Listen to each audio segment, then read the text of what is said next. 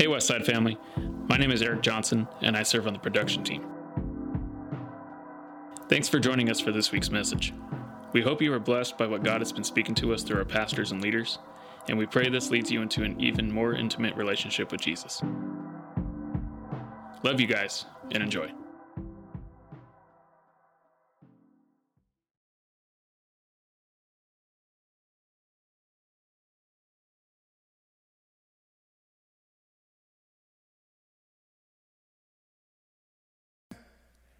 Well, last week I got some positive response from my little dad jokes. And so I was thinking, man, I got some good response off of that. So I'm going to throw two more jokes at you today. I want to get you geared up before I get into the word. So these are biblical jokes. Some of them that I went through was quite corny. I tried to pick the least corny but somewhat humorous. Anyway, this is not theologically correct, all right? So don't be judging me. What car did the wise men drive to see Jesus? A Honda Accord, because the Bible says the wise men all came in one accord. Corny, I know. Number two, the last one. I thought this was cute. Where is the first tennis match mentioned in the Bible? When Joseph served in Pharaoh's court. I thought that was a good one, too, for you tennis lovers out there. Yeah, you got to give it some hands. All right, let's get into the word. I don't want to keep you too long today. We're going to start a little series called This Place, meaning a place for God to dwell. So we're going to look at, we're going to have three messages about really God dwelling in what the Bible calls the New Testament temple, which is us. But to really get an understanding of what it means when the Bible teaches us that we are the dwelling place of the Holy Spirit, we are the temple of the Holy Spirit, we have to kind of dive into the Old Testament to kind of get an understanding about God's relationship with the Old Testament temple. And this message really is a message, if you want to look at it in its root form, is really a message about blessing. Because the fact that God chooses and has created a way to dwell in us via His Spirit really sets us up for a unique experience with God. It is really a wonderful opportunity and experience when we embrace this reality that God dwells in us, and in us and through us, He wants to bless, He wants to move, He wants to speak, etc. Now, there is a difference between our faith and a lot of other religions or faiths that we have in the world. One thing that sets us apart, there's a lot of things that set us apart, but in the context of my talk today, one thing that sets us apart is the fact that our God desires to be with us, desires to have an intimate relationship with us, those who serve Him and call Him our God. He doesn't desire to possess us. If you look at some religions, it's all about possession. As a kid growing up in the South, I lived in northern Mississippi, but you hear stories about voodoo because of the culture that was a bit south of us, specifically southern Louisiana. And so growing up, you hear about voodoo, you hear stories about voodoo, things that happens when people are interested or get involved in that particular religion. And that religion is a really good example. It is based off of possession. So people who practice voodoo actually position themselves and they do certain things for a spiritual entity to come inside of them and to possess them. And that entity calls these people to act out in certain ways. One thing also about our faith is what God does not do is God is not a God that controls us. There are certain faiths out there that Their, quote, God is a God that controls them. They don't really have a free will. They are controlled. And so when it comes to our God, he's not a God that possesses us. He desires for us to choose to have a relationship with him. He's not a God that controls us. He has given us a free will to choose his ways or not.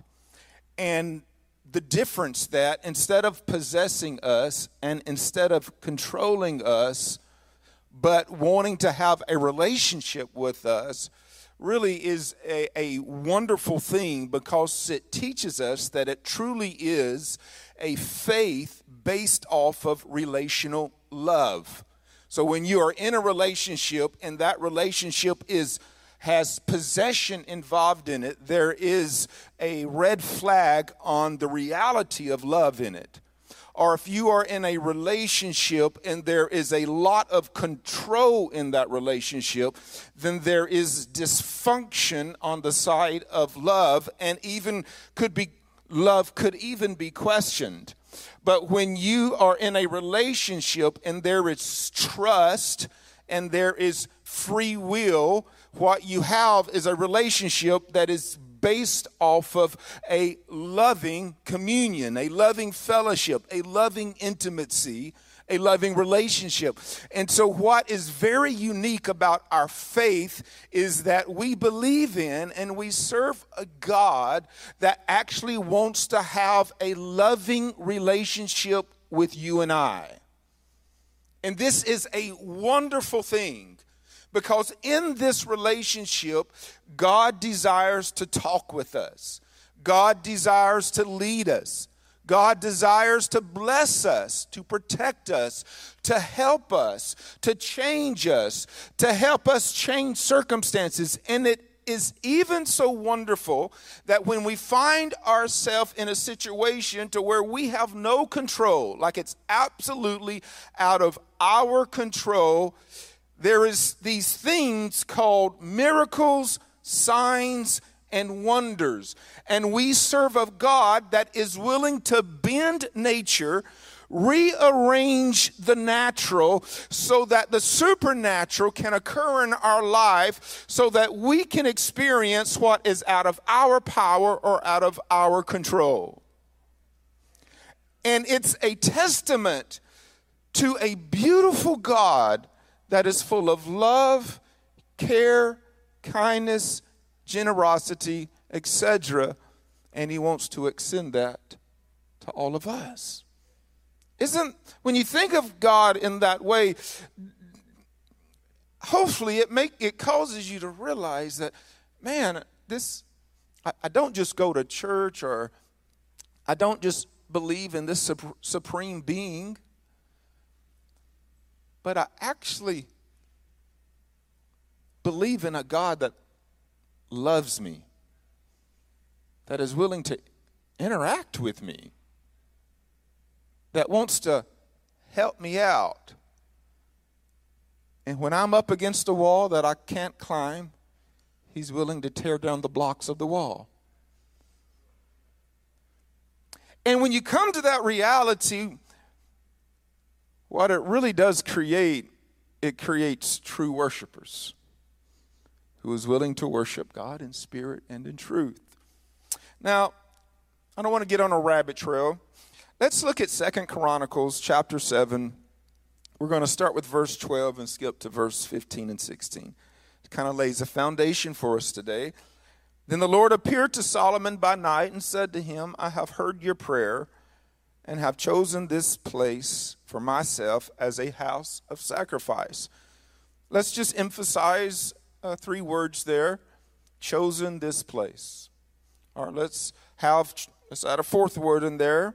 Have chosen this place.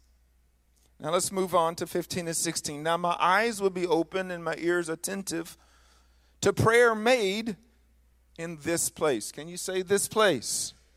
This place is very important. What it means is very important. For now I have chosen and sanctified this house, which which could also be taken as this place, that my name may be there forever, and my eyes and my heart will be there perpetually. So the idea with the principle behind this verse is that God is choosing an earthly place to be his dwelling and his meeting place. Now we know God resides above and beyond the earth, but he created the earth and he made the earth a domain for human beings. And because he wants to interact with you and I, he has, through the world's history, he has created or established places that would allow him to exist within the earth so that he can interact with the earth's inhabitants. And he doesn't just exist, or he doesn't just come to any place. He comes to specific anointed places that he has chosen and deemed appropriate as his house or as his temple. Let's just real briefly look through some of them in Scripture. The first place that God dwelt was the Garden of Eden. We know that God met with Adam and Eve in the Garden of Eden. It was a place that he would visit, he would dwell in. The second place was the tabernacle of Moses, or better description is the tent of Moses. So we know as Moses led Israel through the wilderness, God instructed him to establish a tabernacle. It was a giant tent that was mobile, and inside of it had different articles that represented things in their faith and in our faith. But it was a place, the Bible says, that God would meet with Moses face to face. But what's very interesting about that is God not only, or he met with Moses, face to face as a friend would meet with a friend. But what's very interesting about that is that it wasn't inclusive just to Moses. The Bible teaches us that Joshua also went into the tent. And when Moses was finished interacting with God, that Joshua remained in the tent, and we can only assume that Joshua also was interacting with God in this tent or this tabernacle. Another place was David's tent. Wasn't a true tabernacle, but it was a place where the Ark of the Covenant was brought and God's blessing manifested in this particular place. Solomon's temple, this was the grand temple, the majestic temple that you read about in the history books, that was magnificent. It was created by Solomon's leadership, and it was a place where God manifested. We have the second temple. So Solomon's temple was torn down, then a second temple went up, and this is indirectly called Herod's temple. Prior to Herod's leadership, quite a few hundred years prior to that, it also became a place that God would meet with the priest on behalf of the people. And then we come to the third temple that was developed or created in Acts chapter 2. And we call it the day of Pentecost. So when the day of Pentecost came, the Spirit of God rushed into this prayer room and manifested itself inside the believers. And that began the start of the third temple, which the Bible calls the temple of the Holy Ghost, which is you and I. So what you really see here is God throughout the earth beginning,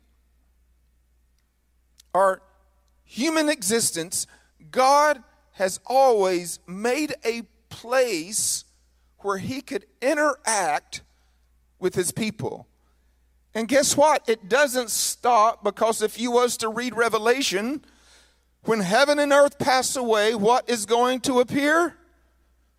The city of God. And the Bible teaches us that the city of God is going to be God's dwelling place. And who is going to go to and from it? The children of God. That is saved into the next life. So we see the heart of God. So please know this. If God is your Father through his Son, Jesus Christ, you are a part of a faith whose God desires to have a relationship with you. Like, if you get nothing else out of this over the next few minutes, please walk away knowing this, because it can completely change your faith. Your faith has a God whom we call Jehovah, who has always positioned himself to talk to, walk with, and interact with his children. My role is important, but it's not the most important. My role, in other words, as your pastor, it's important in our faith, because the Bible teaches that the 5 offices of ministry are for the edification of the church. So my role, along with other ministry roles, is important, but it's not the most important. I could die, or you can be put in a scenario where you had no access to a church, no access to a faith leader, but yet you can still have a relationship with God, because you don't need the blessings of a priest, the blessings of a pastor, the blessings of any other faith leader to cause you to interact with God. Because God has created and established a temple, and that temple is in you for him to dwell, so that he can connect with you on an intimate and personal level. Now, that's not to say the church is not important, and that's not to say we don't need pastors and apostles and prophets and so forth. The Bible is very clear about that. But what I'm saying, when it comes to our interaction with God, he's established himself in you to interact with you in a way so he can interact with you. So, when you compare today and the Old Testament, it is quite different. There was physical temples, physical buildings, but today what we have is physical bodies. Now, why do I say that?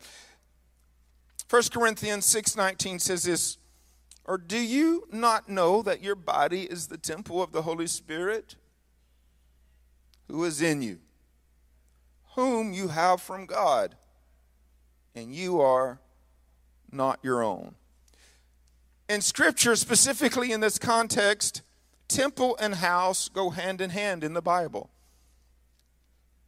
So what Solomon was erecting was a temple, but God labeled it his house. What you have is the temple of the Holy Spirit in you, but it's also the house of God in you. It's a place for God to dwell. We are the temple of the Holy Spirit, and we are the dwelling place for God here on earth. See, God doesn't dwell in buildings. God dwells in you and I. But oftentimes what happens is when we come together collectively as temples, and we start worshiping, and we start loving, and we start declaring, and we start listening or teaching his word, his ways, he just moves and he just manifests in the midst of us.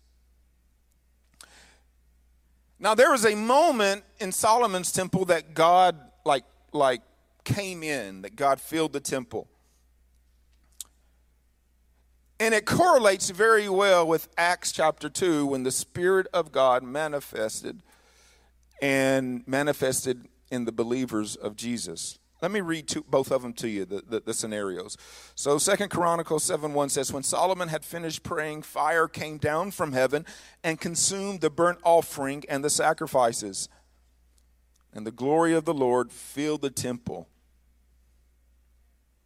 Now let's look at Acts 2:1-4. When the day of Pentecost had fully come, they were all with one accord in one place. You say they were with one accord. They got there on one accord. Honda Accord. You get it? Yeah. Some of you have already forgotten the little joke. And suddenly there came a sound from heaven as of a rushing mighty wind, and it filled the whole house where they were sitting. Then there appeared to them divided tongues as of fire, and one sat upon each of them. And they were all filled with the Holy Spirit and began to speak with other tongues as the Spirit gave them utterance. So really what you have in both places, let's look at the commonalities here, is you have praying in both places. You have sacrifices in both places. You have fire in both places. You have glory in both places. And you have change in both places. So in the temple that was a building and in the temple that was a body, you have the same thing. God moving, God manifesting. But what's interesting is what initiated the moving of God. There's two specific things that initiated the fire falling, the glory manifesting, and the effect creating change. Two things in Solomon's temple, and it's these two things that you see in Acts 2, and it's the same two things that we have to have in our life today if we're going to experience the fire of God, the glory of God, and changes in our life, circumstances, families, communities, etc. And those two things are very simple: prayer and sacrifice. In our life, there has to be prayer. Now, Jesus got a little upset at one moment in his ministry because things that should have been occurring in his house were not, and things that should not have been occurring in his house was happening. And he came in and he got mad and he got upset, and then he made this statement. He said, my house or my temple shall be a house or a temple of prayer. So he was talking about the physical temple, but yet we know the things that you see physically in the Bible are a metaphor for things that are spiritually in us. So Jesus said, my house shall be a house of prayer. So it parallels with us, the temple of the Holy Spirit. We should be a house of prayer. We should be a people of prayer. We should be a church of prayer. When you read the account of Solomon dedicating his temple to God and God manifested in it, it happened because they prayed and God heard. So Jesus said, my house shall be called a house of prayer, and then a house of sacrifice. Let's go back to the very first thing that I read. Let's just look at verse 12, 2 Chronicles chapter 7, verse 12. Then the Lord appeared to Solomon by night and said to him, I have heard your prayer, house of prayer, and have chosen this place for myself as a house of sacrifice. Now, a couple weeks ago, we talked about what it means to worship God in a New Testament way when it comes to sacrificing. We don't sacrifice like they did in the Old Testament. We don't go sacrificing animals. I would encourage you, if you have forgotten that message already, go to our podcast. This is a couple weeks ago, and check it out. Because what we talked about, a New Testament sacrifice is the way we live, because it says in the Bible for us to offer ourselves to God as a living sacrifice. So, repeating myself for just a second, that simply means when we want to do something that the Bible labels as a sin or something we shouldn't do, We sacrifice our wants, we sacrifice our desires, we sacrifice our emotions that is attached to that temptation. We sacrifice it, we don't do it. So in that way, in that form, we become a living sacrifice. So when you look at how and why God, manifested in the Old Testament temple, you will always see the association of prayer and sacrifice. So when there was prayer and when there was sacrifice, and let me throw this in here, it wasn't just a one and done, it was a repeated. It was a consistent, a practice of praying and sacrificing unto the Lord. So when that occurred on a consistent basis, the outcome was the fire of God moving in people's life, the glory of God manifesting in people's life, and people's lives or circumstances being changed because of what God was doing in somebody's life.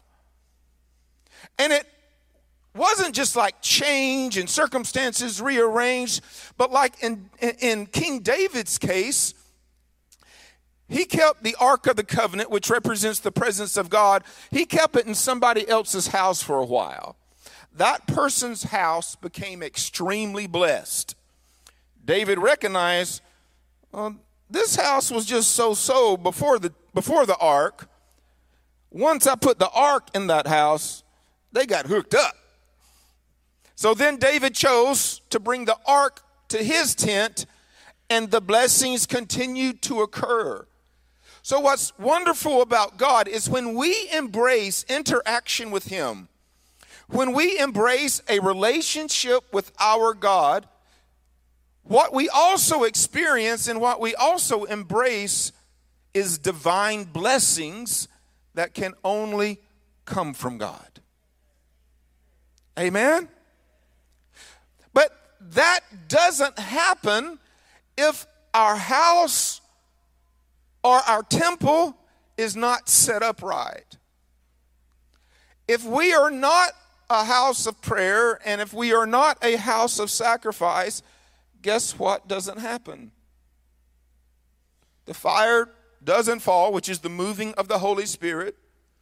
The glory of God doesn't manifest, and changes doesn't occur.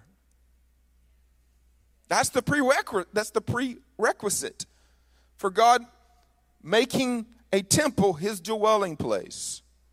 It's prayer and sacrifice. And I'm ending with this. Worship team, you guys can come back up.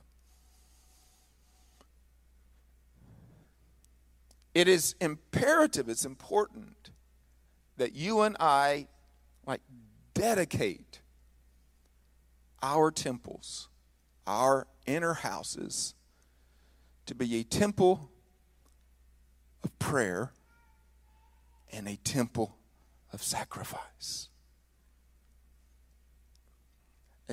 It really, that's if you want, if you want God to move in your life, if you want God to do the supernatural or to interact with God or to experience God's fullness of blessings, there has to be continual prayer, which is just you talking with God. A lot of times in religious circles, when you say prayer, people gets the idea, of getting in a certain place, getting in a certain posture, and saying certain things.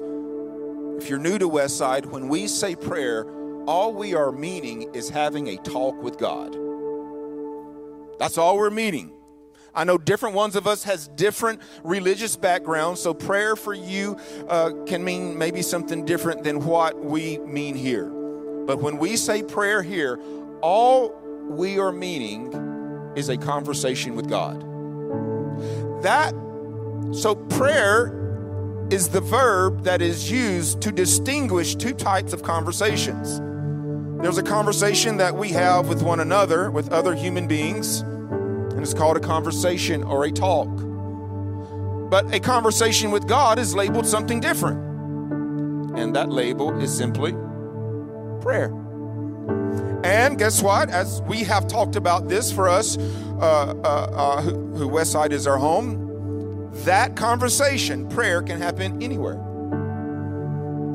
In the shower, in the car, at work, at home,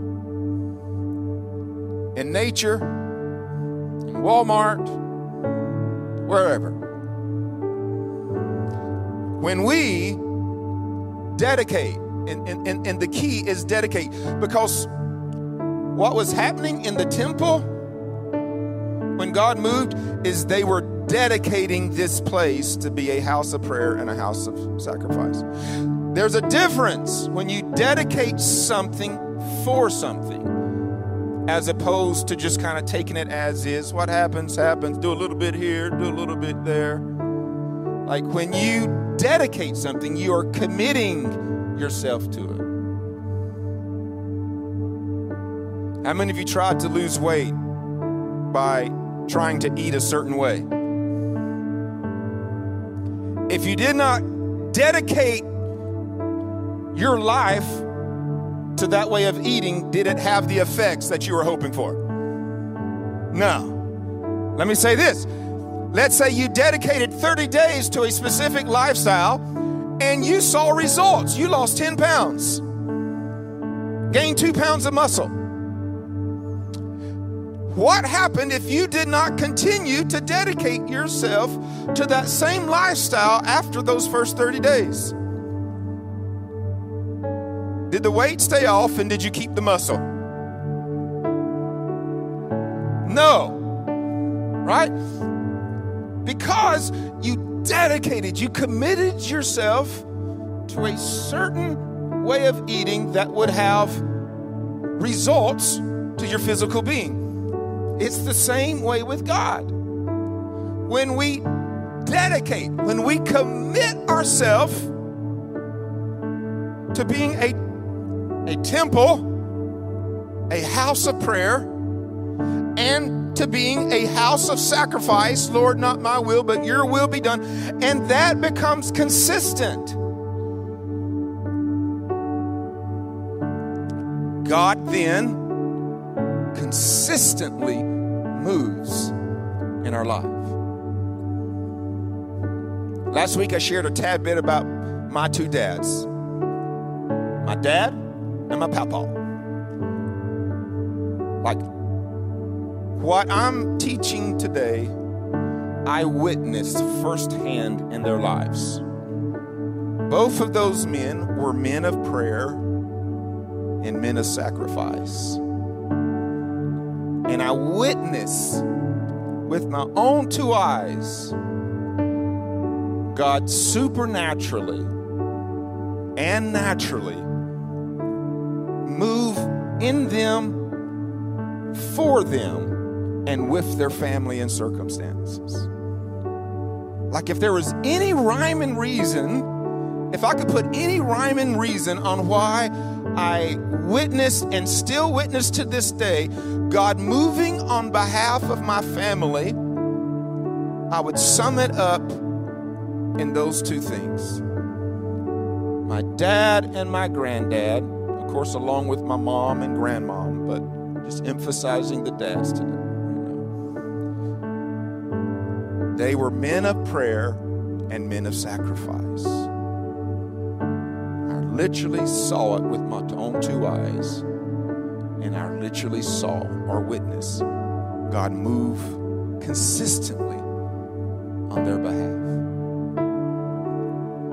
I'm here to tell you, for lack of a better term, it works.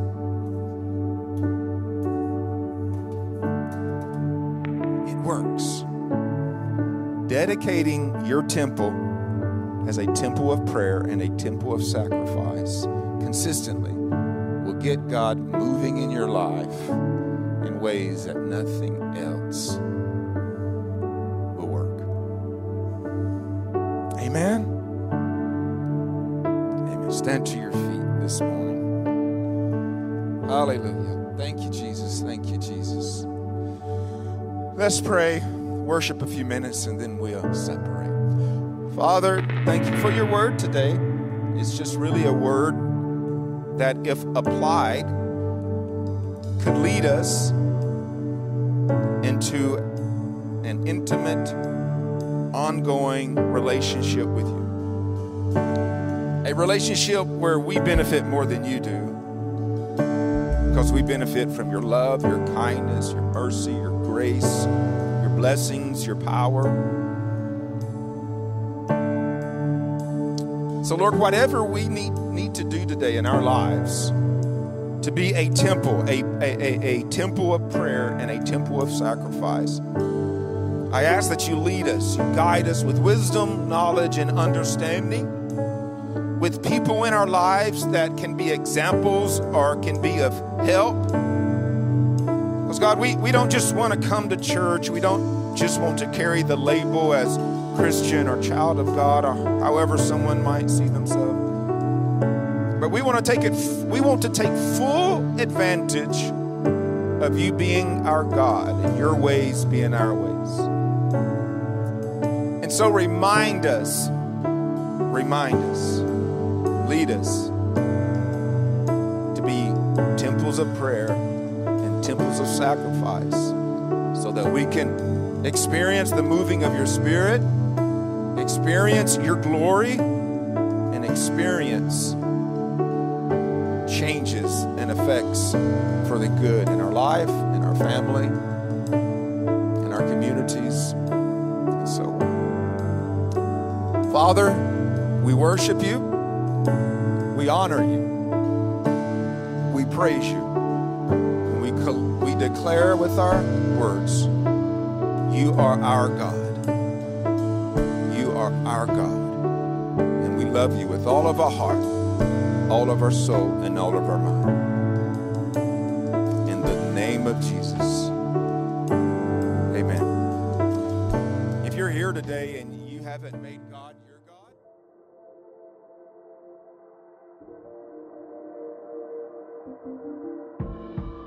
Thanks so much for joining us.